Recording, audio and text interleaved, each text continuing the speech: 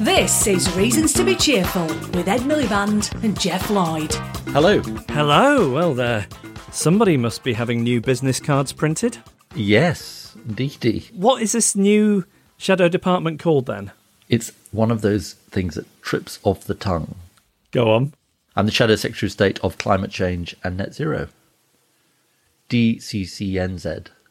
And in government, it will be the first Department of Net Zero in the world, I believe. That's incredible. Yeah. That's exciting. And internally, are you calling that DUCNNS? Yes, exactly. Trips off the tongue. In a way, it reminds me of my old days setting up the Department of Energy and Climate Change. Oh my God, it's like the Beatles and Get Back. I mean, that's what people are comparing it to, actually. They reconnected by getting back to just playing live as a band like they used to. You're reconnecting with your roots, setting up whatever department. What was it, DOSAC you just mentioned? DEC. Now, do you notice anything different about me? Have you had a haircut? I have had a haircut. God, that's a lot of H's. When you are in need of a haircut, does Justine make this known? Yes. How does she phrase that information? You need a haircut. Okay, so she's straight down the line. Yeah, no messing. Okay. Why? Just Sarah can be quite brutal about it. What did she say? She told me that I look like a nana from behind. My God. Her nana. Well, not her nana, rest in peace, but a generic nana, like my hair looked like nana hair. Do you know I had blonde curls when I was a child? Really? Little Goldilocks? I was doing these pictures for my mum, actually, and I found these old pictures of myself. I mean, honestly, I had blonde curls. I just find it very, very hard to believe that I had blonde curls, but I did. And then so gradually it stopped being curly, went brown, and then went black, and now went grey. Wow. Are you excited about the return of Sex and the City? It's funny you should say that, because it just sort of crossed my path. There was some piece in The Guardian saying it was going to be better than the original, and I hadn't really realised it was returning. Were you a fan the first time round? I was sort of a fan the first time round, well after the first time round, if you see what I mean. Right. Which of the four do you most closely relate to? Oh, I don't know, really. I see you as a Charlotte. I did once see Mr. Big in a cafe in New York. I got a picture in my mind's eye of the eggs. They were more memorable than the celebrity spotting. Well, no, I remember him. It seems like you are moderately interested in that. Yeah. If you were to reboot any show, I mean, we have to be realistic here. You can't resurrect people who are no longer with us, although I think the technology's coming. What beloved show of your past would you most like to see rebooted? But it's sort of something I'd really want to watch now, is it? Yes. You want to see how those same characters are getting on at this different stage in their life. I don't love the aging process, so I think I'd have to I think I'd want them to go back in time. Ah. Is that a sort of unreasonable request? You want a prequel? Yeah, I think so. You see, I thought you were going to say The West Wing. That's so funny, because it went through my head, The West Wing. That was the first thing that popped into my head. So which of those characters would now have his or her own show on some kind of outspoken news channel? Well, I suppose Josh Lyman you can imagine as a sort of presenter on MSNBC. Who's run for election themselves? Donna Moss? Great answer. Great answer. Maybe. So do you see an on-screen clash between her and Josh? Ah, interesting. Yeah. And what about President Bartlett? Would he be heading up the Department for Climate Change and Net Zero? Definitely. Now, shall we talk about what we're talking about? I think you're going to tell us what we're talking about. Yes. It's the latest in our First They Ignore You series about how ideas turn into real-world progressive change. And this week we're looking at racial equality. Now, of course, this is an ongoing struggle, as we've been reminded over the past couple of years by the Black Lives Matter movement and by the stark differences in the ways that the pandemic has affected different ethnic groups. And it's important that we acknowledge that off the bat, and we will get onto the challenges that are still ahead of us. But we're going to explore the story of the change that has happened in the UK over the past century, where it seems like we have travelled a considerable distance in terms of attitudes towards overt racism, on legal protections, on the need for representation and visibility. And we have brilliant guests for this conversation. Campaigner and historian Patrick Vernon, the creator of the 100 Great Black Britons campaign, which is now a book too. We have Sunda Katwala from British Future, a think tank working on integration and immigration, identity and race.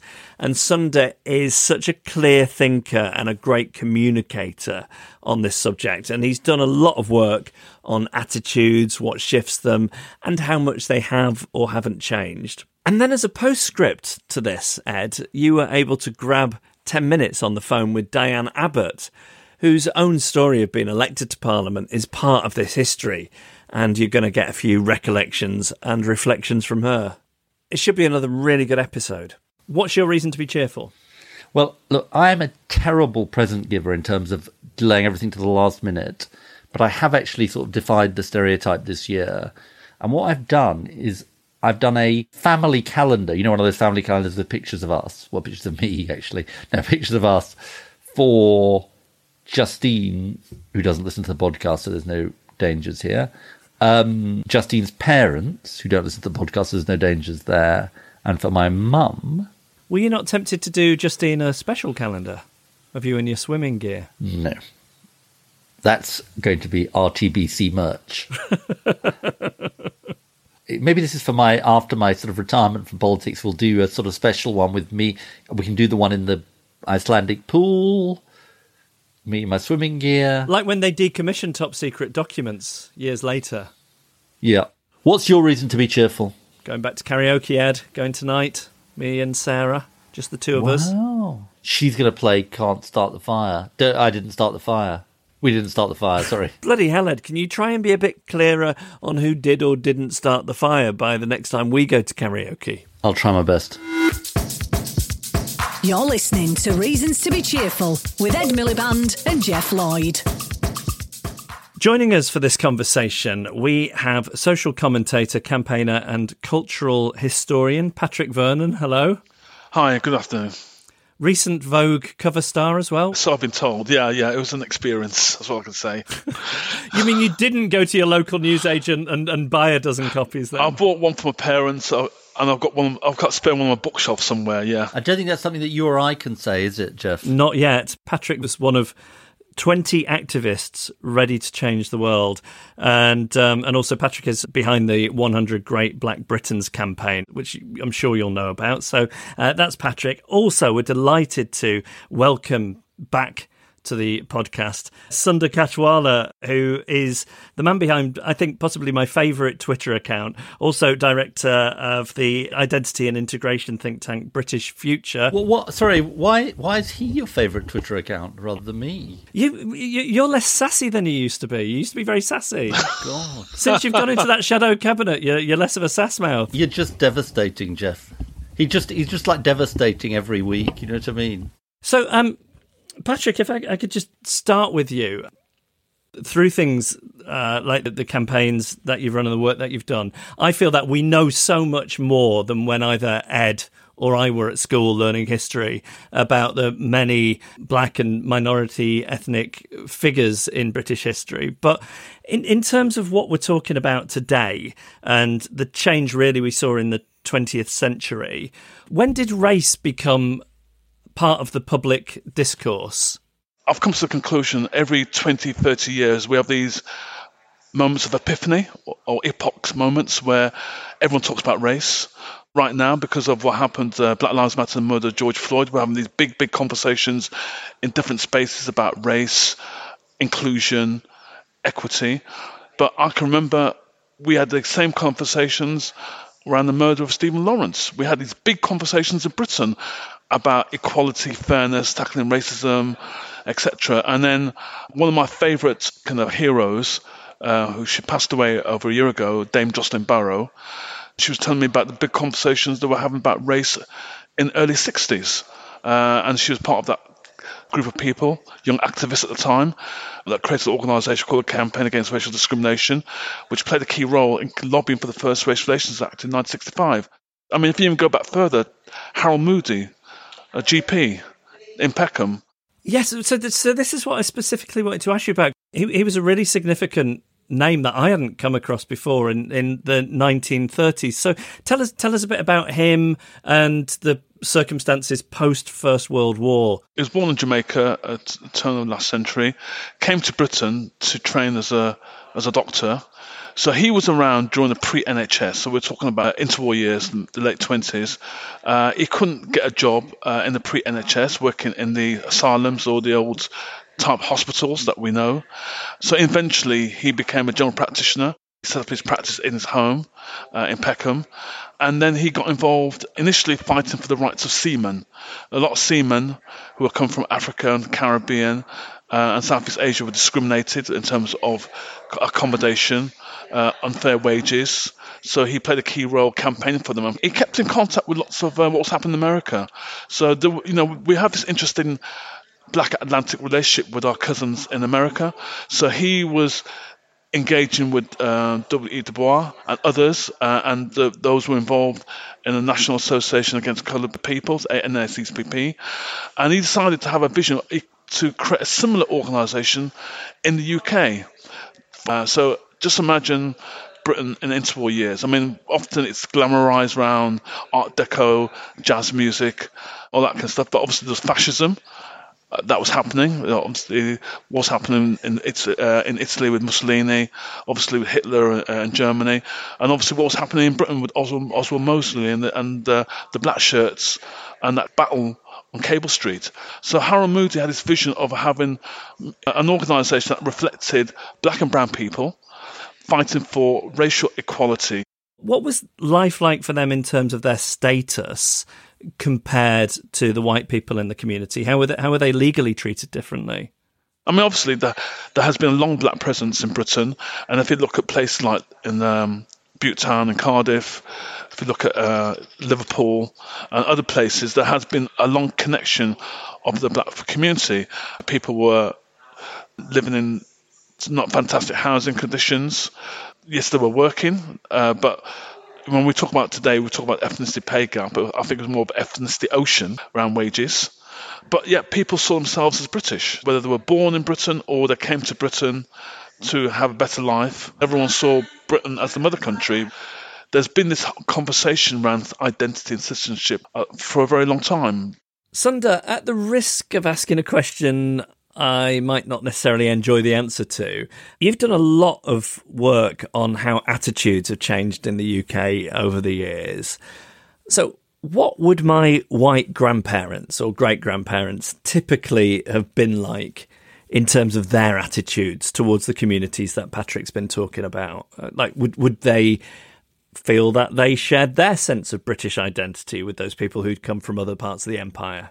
The white British population didn't have that sense. And this is the fascinating thing, I think, about the Black British story. I think particularly the Black Caribbean migrants of the Windrush generation. There's never been a group of migrants in the history of the world who are so certain of their status, their identity, their rights as the passengers on the Windrush, a third of whom have served in the RAF as they're coming back to Britain. And they know everything about the official story of Britain and their British identity and British history and British culture. There's no question of their integration and their identity. So what a shock it is for them to arrive in Tilbury and London and to find out that the story that's been taught in their classrooms is not known in the mother country to the white British. And that starts a 2 or 3 generation story. And even 60 years later, you've got the British state still not recognising the claim to Britishness that they were so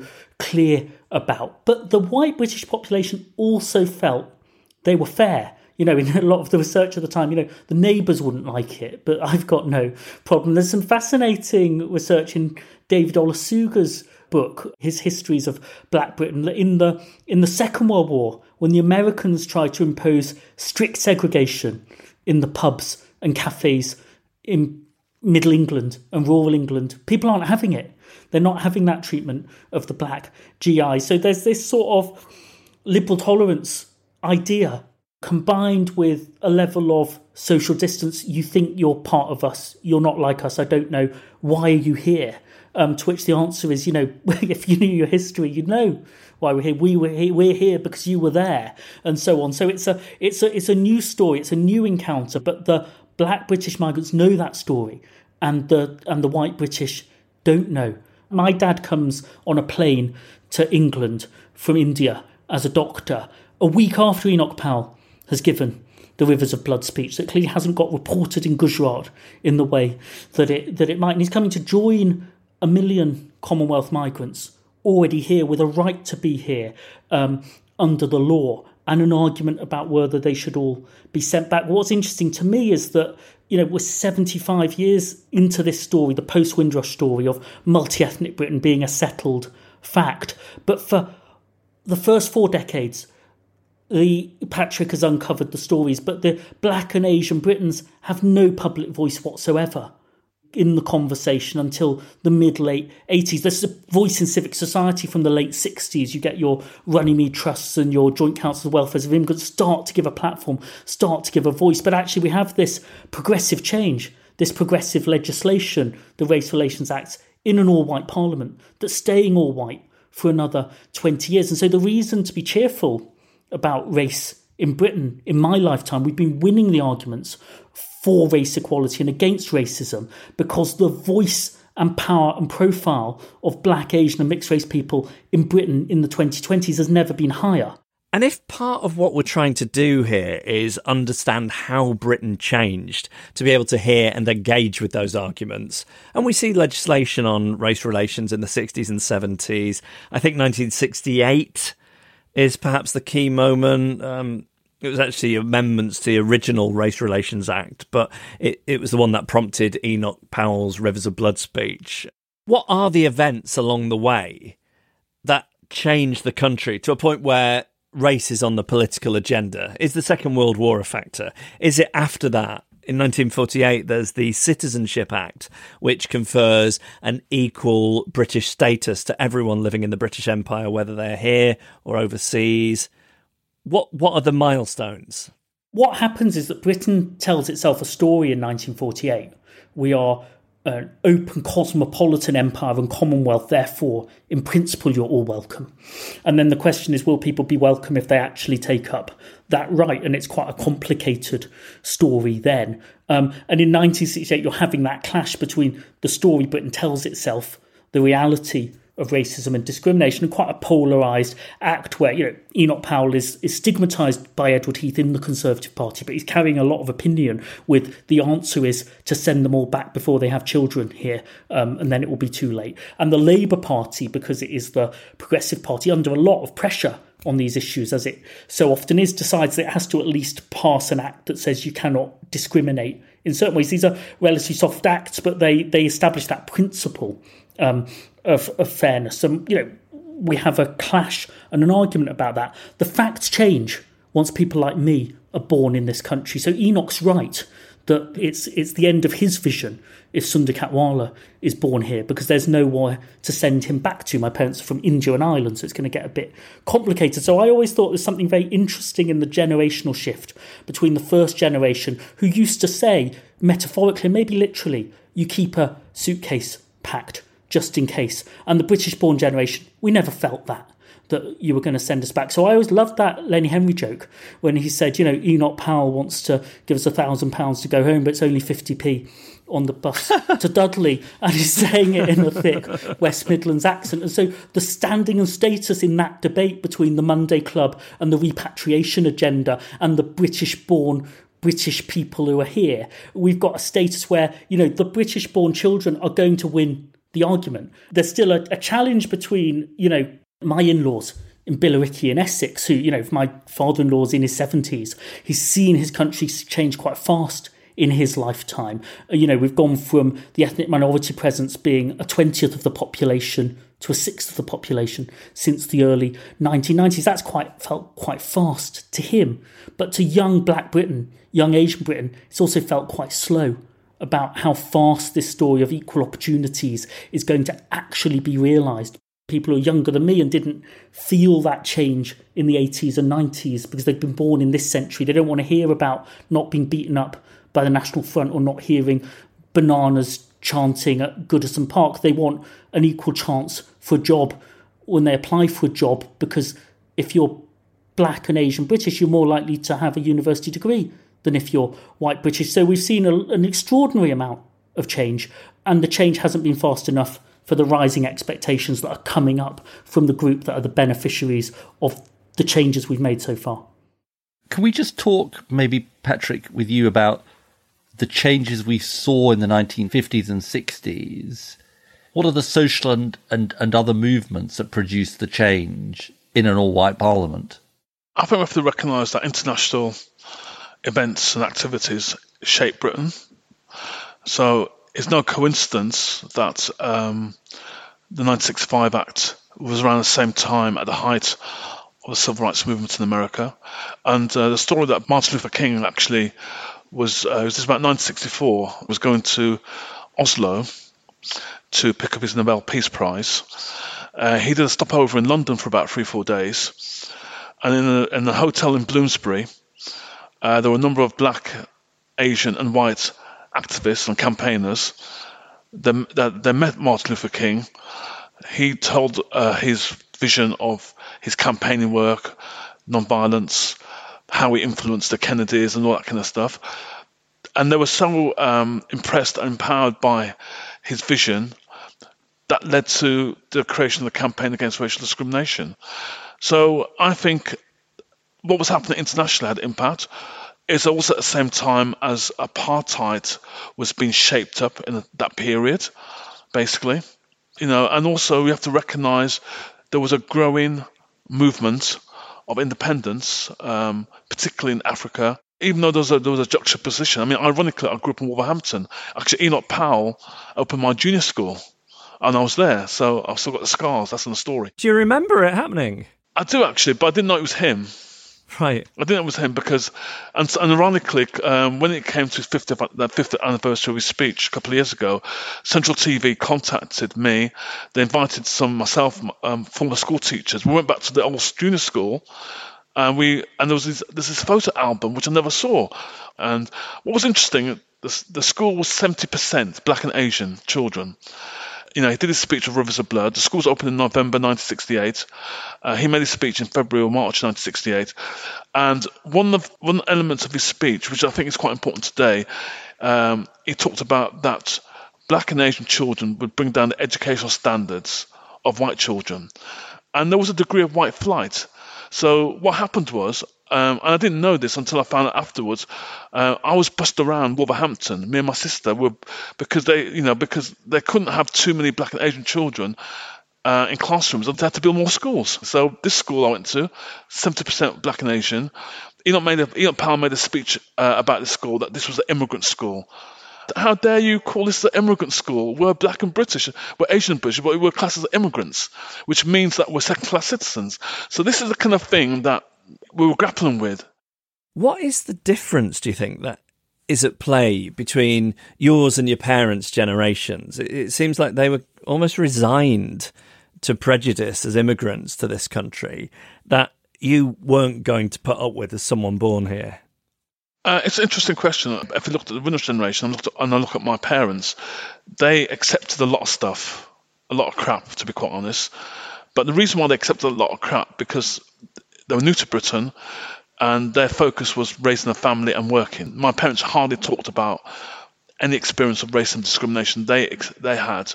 We knew there was something, but as children, but they never talked about it. I mean, they talk about it now in their twilight years. They're happy to share these experiences, but when we were growing up, they never did. And I think, like my generation, other generations, we said, oh, hold on, we're not going to take this because we're British. And I think that's the difference. So I wouldn't class it as a generational divide. I'd class it as that we had a clear sense of entitlement. I wonder whether, Sundar, you could talk about your own experiences too. I read a piece you wrote in Prospector about the racism you heard when you were at Everton, for example, when you were growing up. And I mean, I know that's just one snapshot of what you faced as a young person. Yeah, I think my generation was relatively lucky, but I was quite a naive 7-year-old, and my fellow Everton supporters were chanting "Everton are white," throwing bananas. Everton are white was something Liverpool should be jealous of, and there was a level of overt racism there that was, just part of what was there. And so it really amazed me when, there's an incident of racism now, which there should never be, against Raheem Sterling. It's being analysed on Match of the Day. And we're all condemning it. We'd have had a very long episode of Match of the Day when I started going to football. But we changed the culture of our football stadiums very profoundly between the late 80s and the early 90s. By 1994, by 1996, that had gone. It had been policed out, but actually the culture had shifted and people had understood it. So that great West Brom team of the late 70s, I've always felt they did more for the debate about racism, very much, in Smethwick and around where Enoch Powell's messages were landing. They made people think and see about racism and anti-racism in a completely different way. I think they did more for anti-racism than the Commission of Racial Equality did in that generation, because it was how we had the public argument. So I felt incredibly confident by the mid-90s that, 3 lines on your shirt and the aspirations, this new inclusive sense, because the racism had stopped. If you speak about racism or race in this country, even in the most moderate bridging way that British Future does,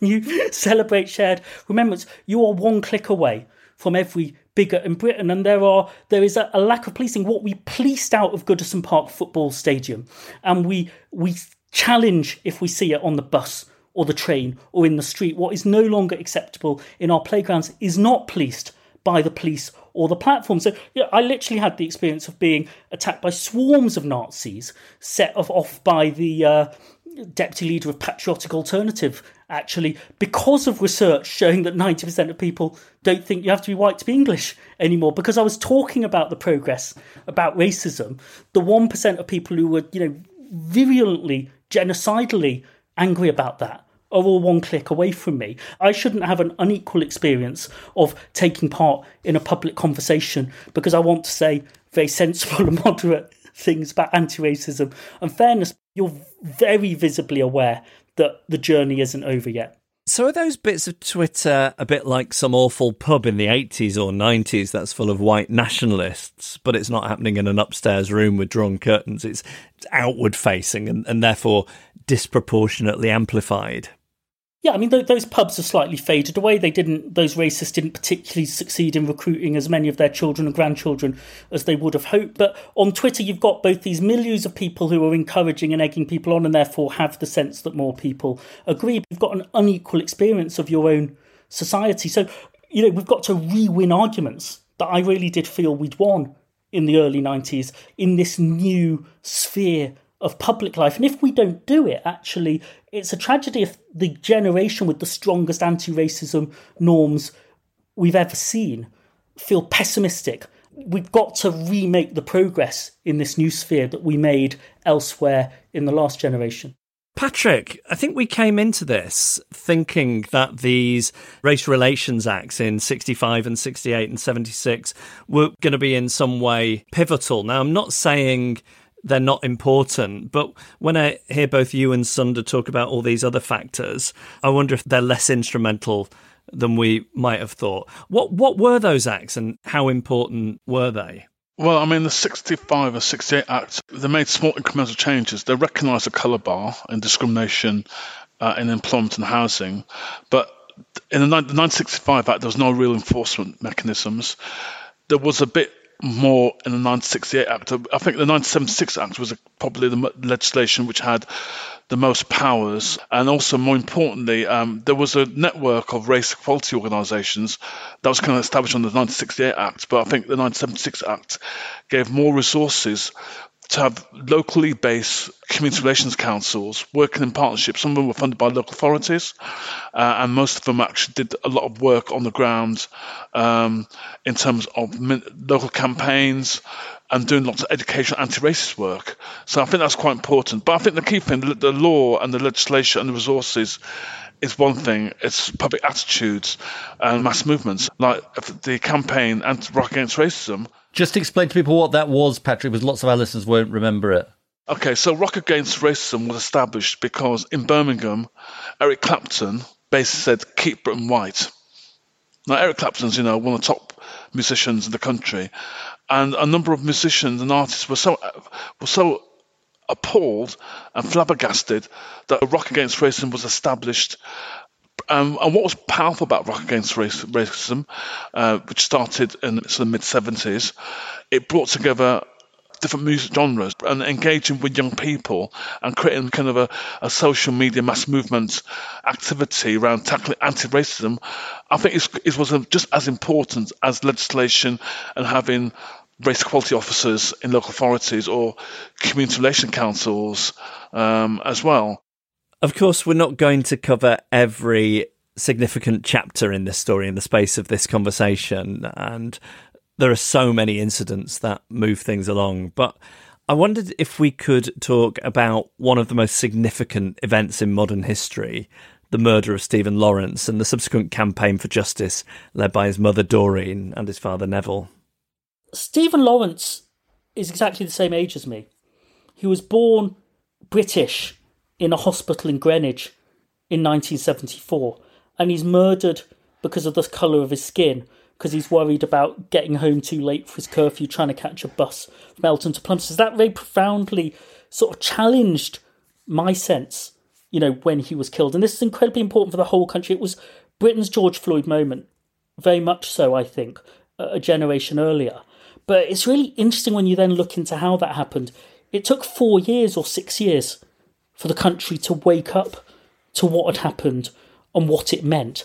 And so the way that the change happened between his murder in 1993, the campaign for justice in 97, and the Macpherson report in 99 is fascinating, I think. I thought about him absolutely every day in the year of that inquiry. I happened to be, just by coincidence, circumstances, I was living on the Wellhall Road in Eltham when the Macpherson Road report came out, not a dozen yards from the memorial pack where he was killed. It's one of the most mundane and boring roads you could work up, and yet you've got that, you see in the documentaries on the stage and film, just that blur of hatred that kills him because of who he is. So what Doreen Lawrence achieved is profoundly important, but why change happened was the breadth of coalition that was built around that injustice. You had activists on anti-racism, you had radical lawyers making a case, you had Nelson Mandela coming in saying you need to look at this, finally getting it on the agenda. You had a new Labour Home Secretary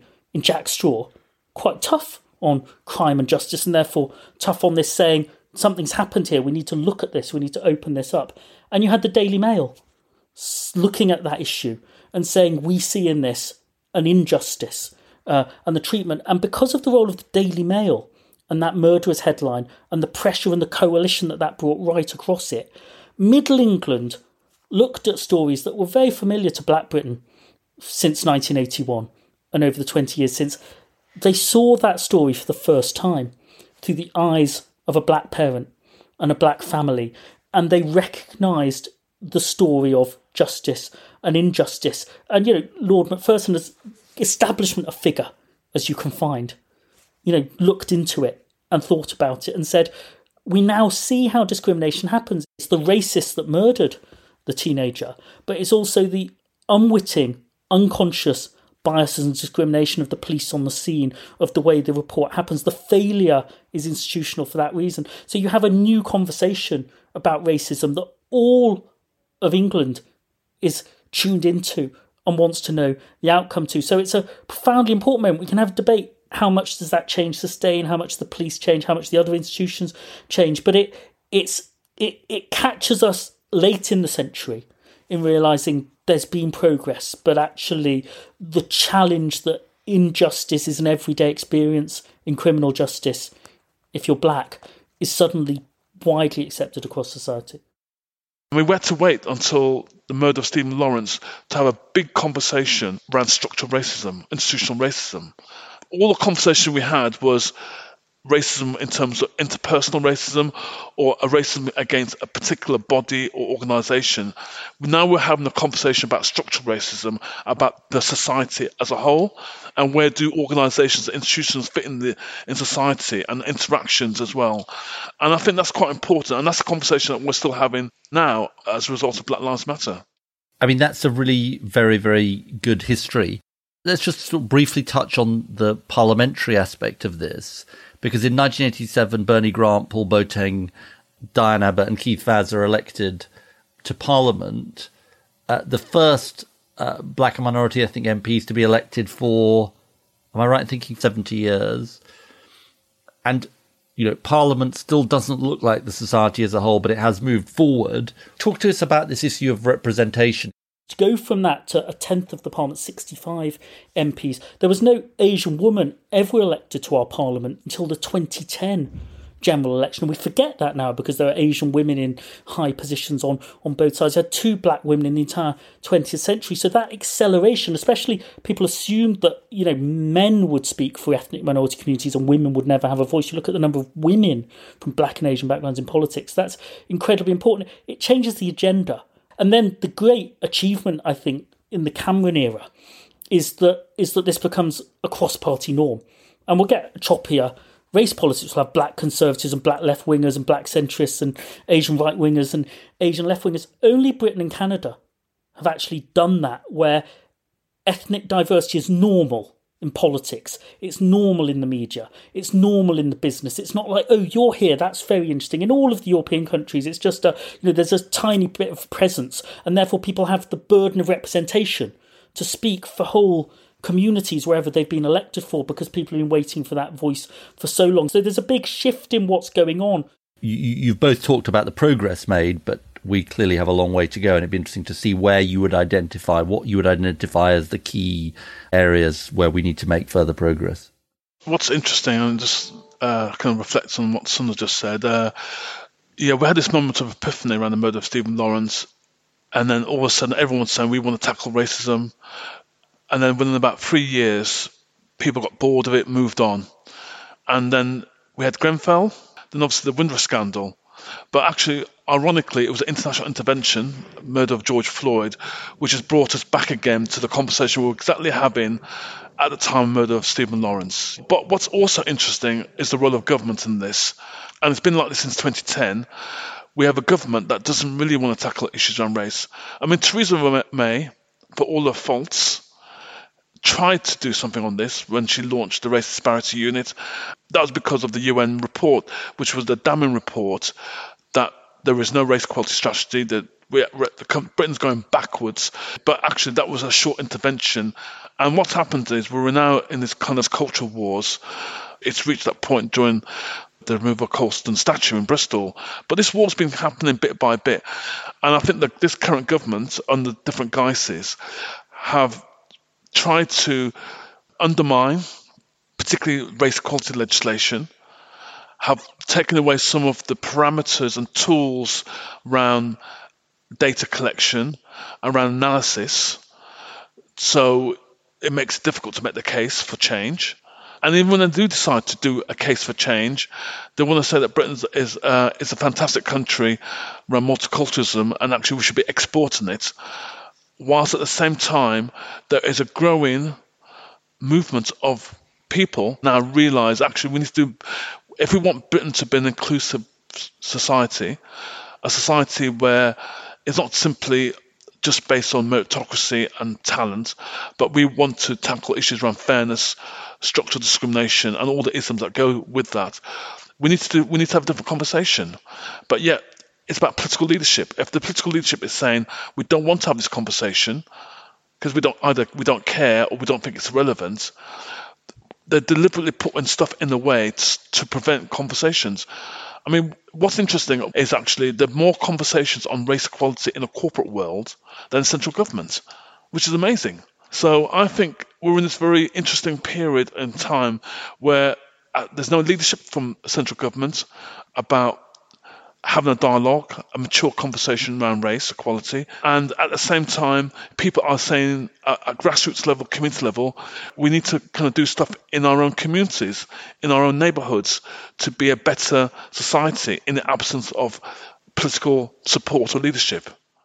Why I'm more optimistic than my friend Patrick about this and see it a bit differently, I think we've got to cut through the culture war. And I think we've got a chance to do it. But whether polarisers unites or divides will depend on political leadership. It will depend on the political leadership of the right. It will depend on the political leadership of the progressives. And we're having too polarised a debate about race. We saw it around the Sewell Review because two true points seem to be incompatible. The left seems to struggle to say we made progress, yet the left built the progress, the left passed the legislation, the left had the social movements, and the right struggles to say there's more still to do. And it's evidently the case that both of these points are correct. We've made progress, but there's a lot more to do. The changes we need are that every institution in Britain needs to be more confident talking and navigating race and fairness in our country, because the issue's staying up this time. It's not just going to be flashpoints. It's a sixth of the population now. It'll be a fifth. It will be a quarter. It's coming. So there's an expectation that change will speed up, and institutions are going to have to see that change speed up. The irony that comes out of our research on this is that we increasingly can't agree on how to talk about race. There's a new language on the left and in the social movements and in the universities, and a different language in the middle and a different language on the right. If you say, can we agree on what we could do about it? There's a much bigger consensus. Teach the full history in schools, including the complexities and the controversies of empire and slavery. Get the racism off social media. Monitor the CVs that come in and the results that they get, so you get a fair chance to get a job. See the diversity of Britain reflected at the top table, in the middle, in every institution. We actually agree on the fundamentals of what we need to do, and we're stuck in an argument about the new language and the old language of race. So I think talk is good, but action is where you unlock a consensus. Yorkshire Cricket Club, is no secret they've been having this argument about racism every 5 or 10 years, in the 80s, the 90s, etc. This year they've decided, the governance of cricket fell over because of something that's always been happening. So the expectations are higher. Azim Rafiq spoke out because he was inspired by Black Lives Matter. What really interested me, it was the sponsors at Yorkshire Cricket Club who said, we're coming out if you don't sort this out. And the sponsors weren't just Nike, they were Yorkshire Tea and Tetley's Beer and Harrogate Spring Water. And they said, we're going to act on racism. They would not have said that before the summer of 2020. And suddenly the English Cricket Board, that has been avoiding this issue for a couple of years, is saying, we can't put up with it either. And so we've got a universal political consensus now. There is institutional racism in Britain at Yorkshire County Cricket Club. It would be odd if that was the only institution that needs to change. Every institution has got work to do on fairness. So if we can get to the practical, broad agenda for change and fair chances, there's a consensus to unlock that progressives can unlock. I think adopting some of the language that's coming from America, even if we use that moment to get the salience and to get the attention, the language of white privilege just starts a debate about race versus class. Everybody who's black and Asian thinks you deal with race and class disadvantage together. So if you want to build your coalitions for change, let's have more action and not so much argument about how to talk about it. Can I add on?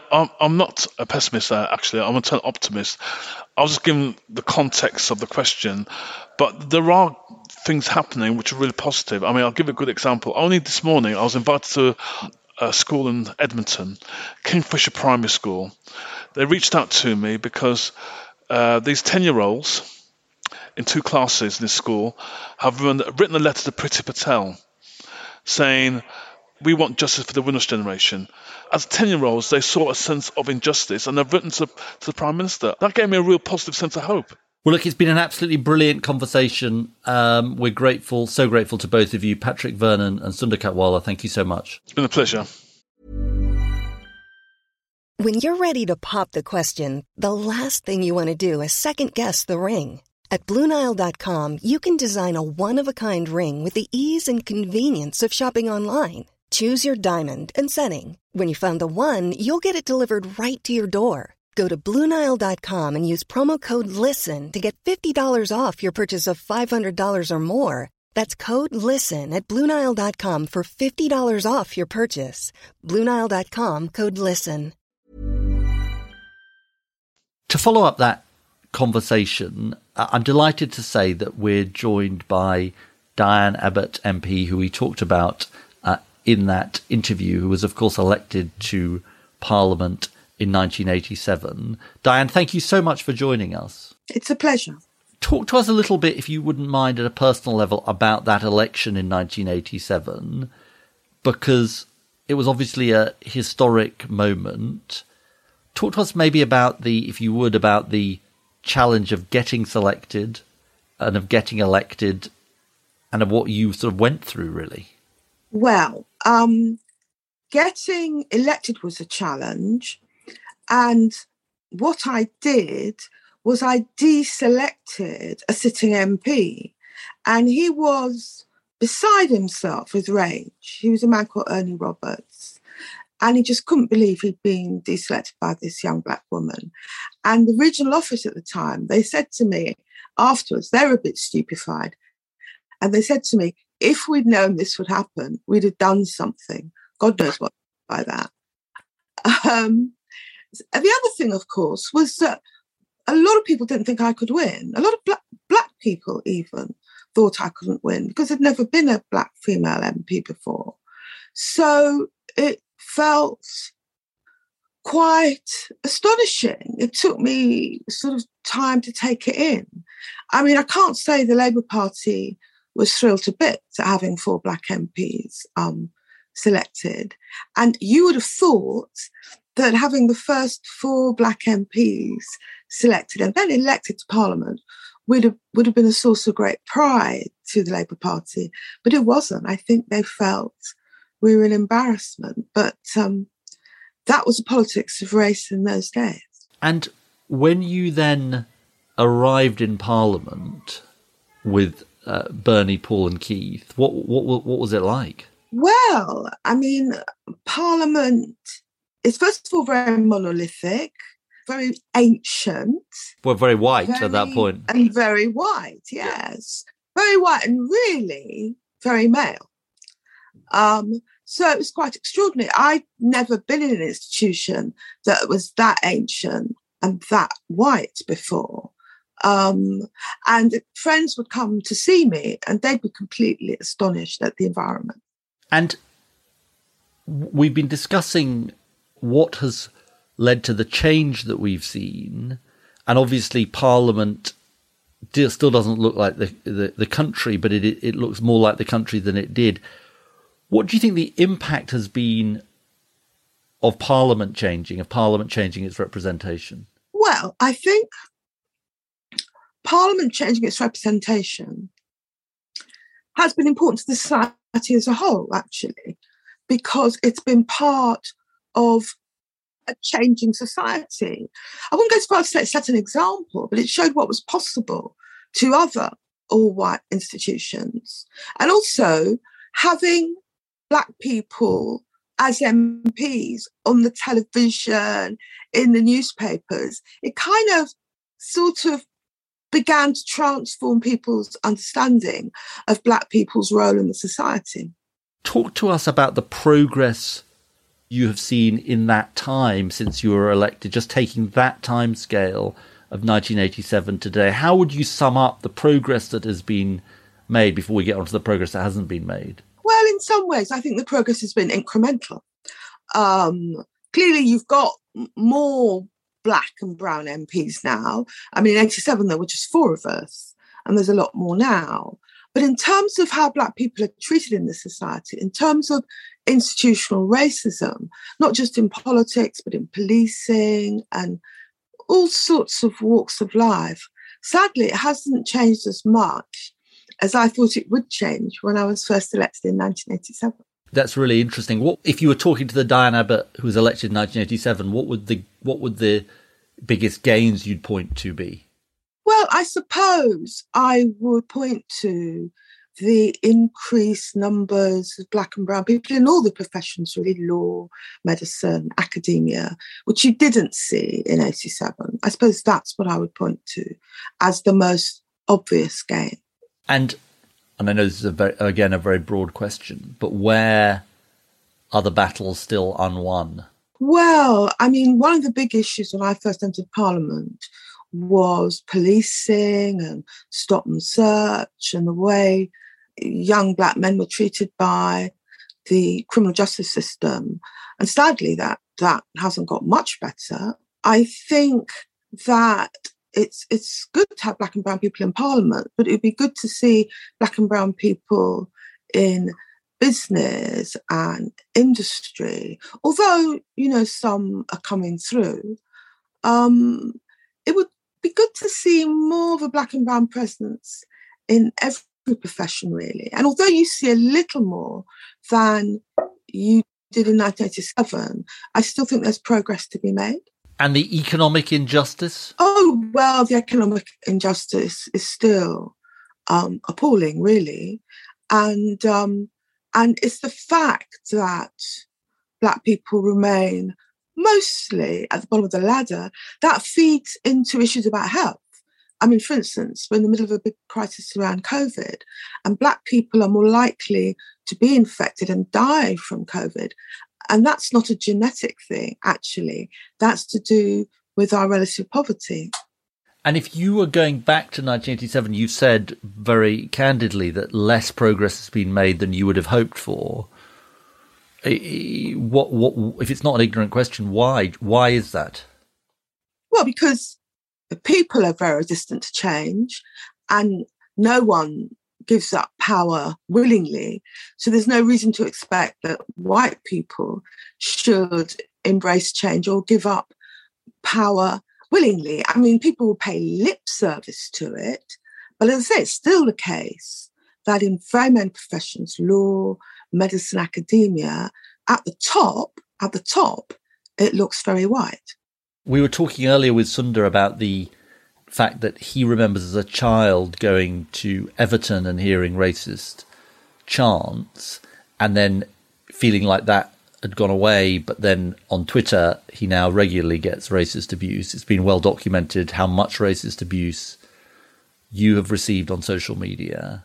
Is your reflection similar to his in the sense of it was something you remembered from the 80s, you felt like before the advent of social media, or has it sort of been continuous? Well, because I'm not a football fan, I never went to football matches and heard that sort of abuse. And in a way, I was shielded from some of the abuse that you might get on the street as a young woman. But there's no doubt now that the amount of abuse you get online is just horrific. So in some ways, racist abuse has become more obvious and seems to have increased in volume.